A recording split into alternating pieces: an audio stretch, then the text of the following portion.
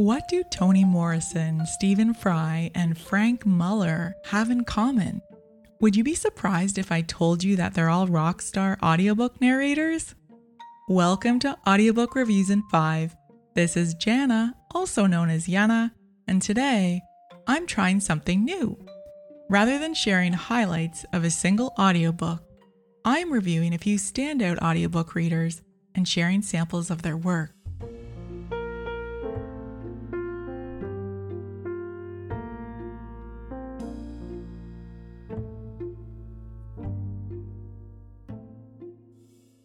If you're a fan of audiobooks like I am, you've likely found yourself drawn to readers with a talent for capturing and keeping your attention.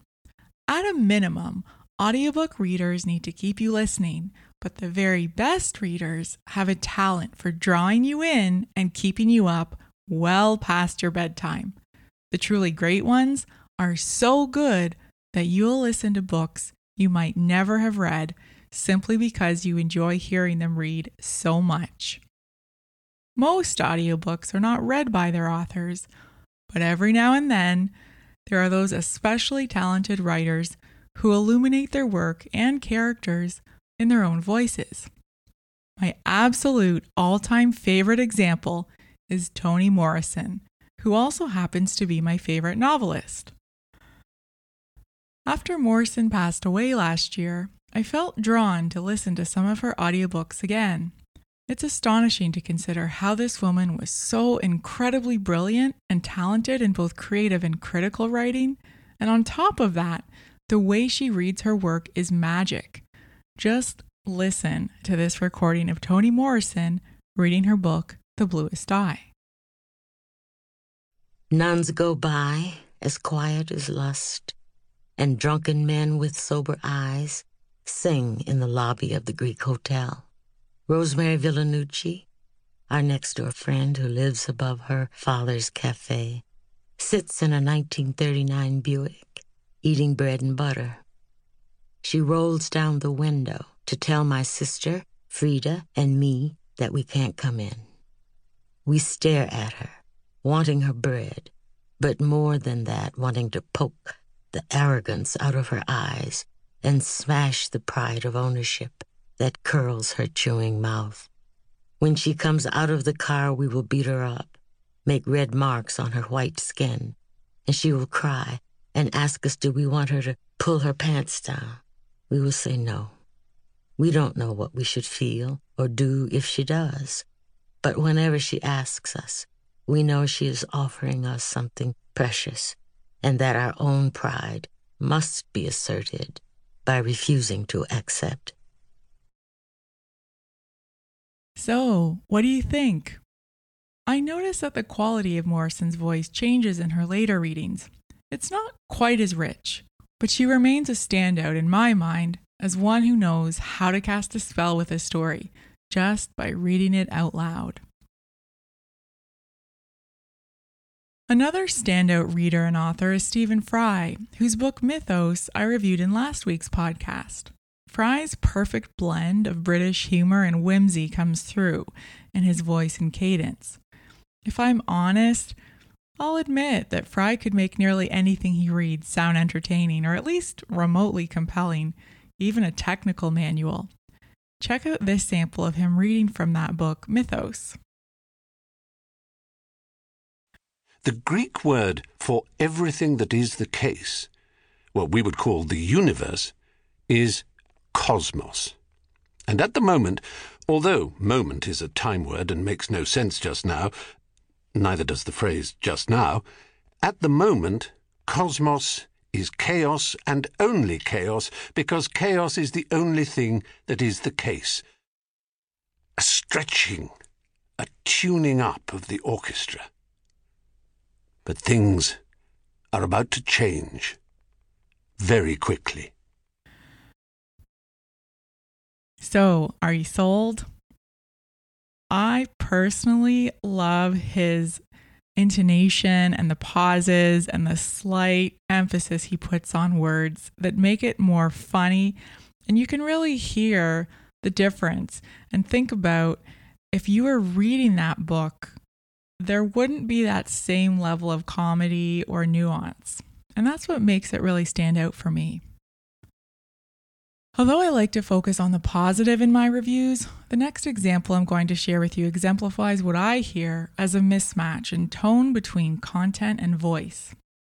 How to Do Nothing, Resisting the Attention Economy was written by Jenny Odell, and I reviewed that in a previous podcast not long ago. It's read by Rebecca Gibble, and although she's a professional narrator, I couldn't quite get into that book at first. I couldn't relax, and it took me some time to figure out why. If you listen to this next sample, you might hear what I heard, which was a sense of urgency and intensity that seemed at odds with the message of Odell's book, which is really focused on resisting the urge to ultra productivity and learning how to relax and bring out your creative side. So here's the sample. It would not be eccentric in the future to contemplate a society in which those who live for the pleasures of the mind will no longer have the right to demand their place in the sun. The writer, the thinker, the dreamer, the poet, the metaphysician, the observer, he who tries to solve a riddle or to pass judgment will become an anachronistic figure, destined to disappear from the face of the earth like the ichthyosaur and the mammoth.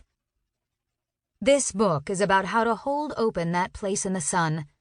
It is a field guide to doing nothing as an act of political resistance to the attention economy, with all the stubbornness of a Chinese nail house blocking a major highway.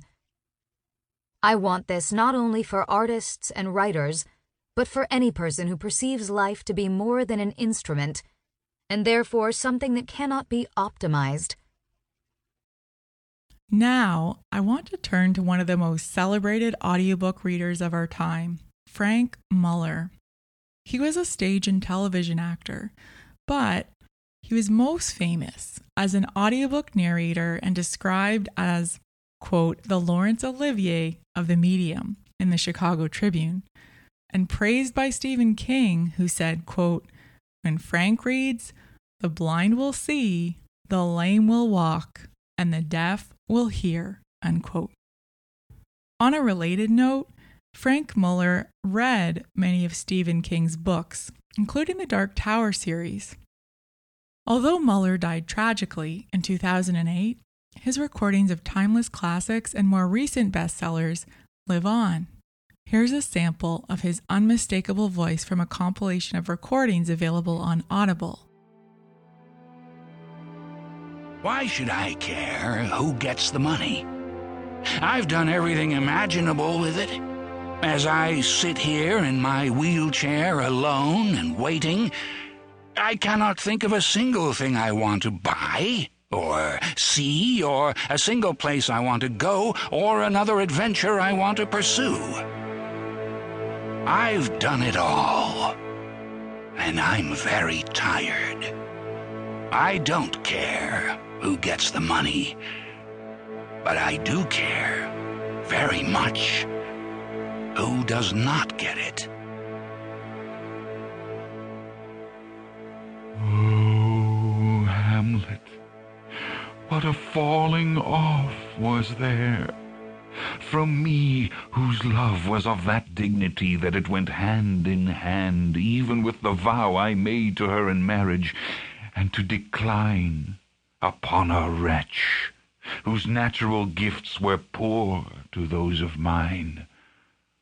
But virtue, as it never will be moved, though lewdness court it in a shape of heaven, so lust, though to a radiant angel linked, will sate itself in a celestial bed and prey on garbage.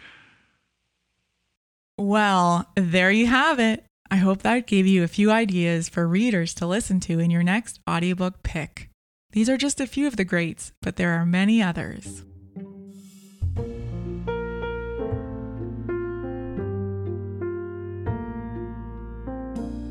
That's all for this episode of Audiobook Reviews in 5. Thanks for listening. If you haven't yet done so, please consider subscribing to my podcast and sharing your ratings on whichever platform you like to use. I look forward to checking in with you all again soon. Please stay safe and be well.